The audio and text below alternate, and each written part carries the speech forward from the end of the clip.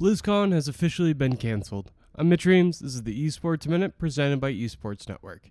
It's probably not really a surprise to that many people, but Activision Blizzard's flagship event has been officially cancelled. This really has not been Activision Blizzard's year.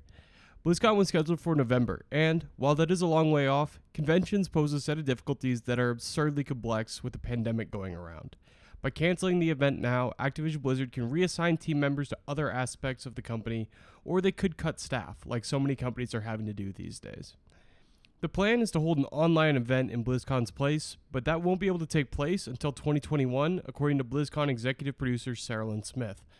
For esports fans, BlizzCon has fallen off a bit since it hosted multiple world championships in one event, but the event still marks important stops on Activision Blizzard's esports schedules.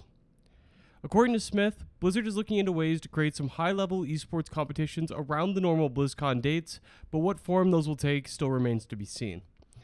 Activision Blizzard's 2020 certainly isn't going as planned. The company has already had to cancel the Overwatch and Call of Duty homestands for the foreseeable future, and the switch from Twitch to YouTube brought in an initial flux of cash, but cut viewers for both leagues. That's it for this Esports Minute. Head over to esportsnetwork.com for the latest news in esports. Our editor Justin Amin has been working with a core team of writers to create a lot of great articles around everything going on in esports.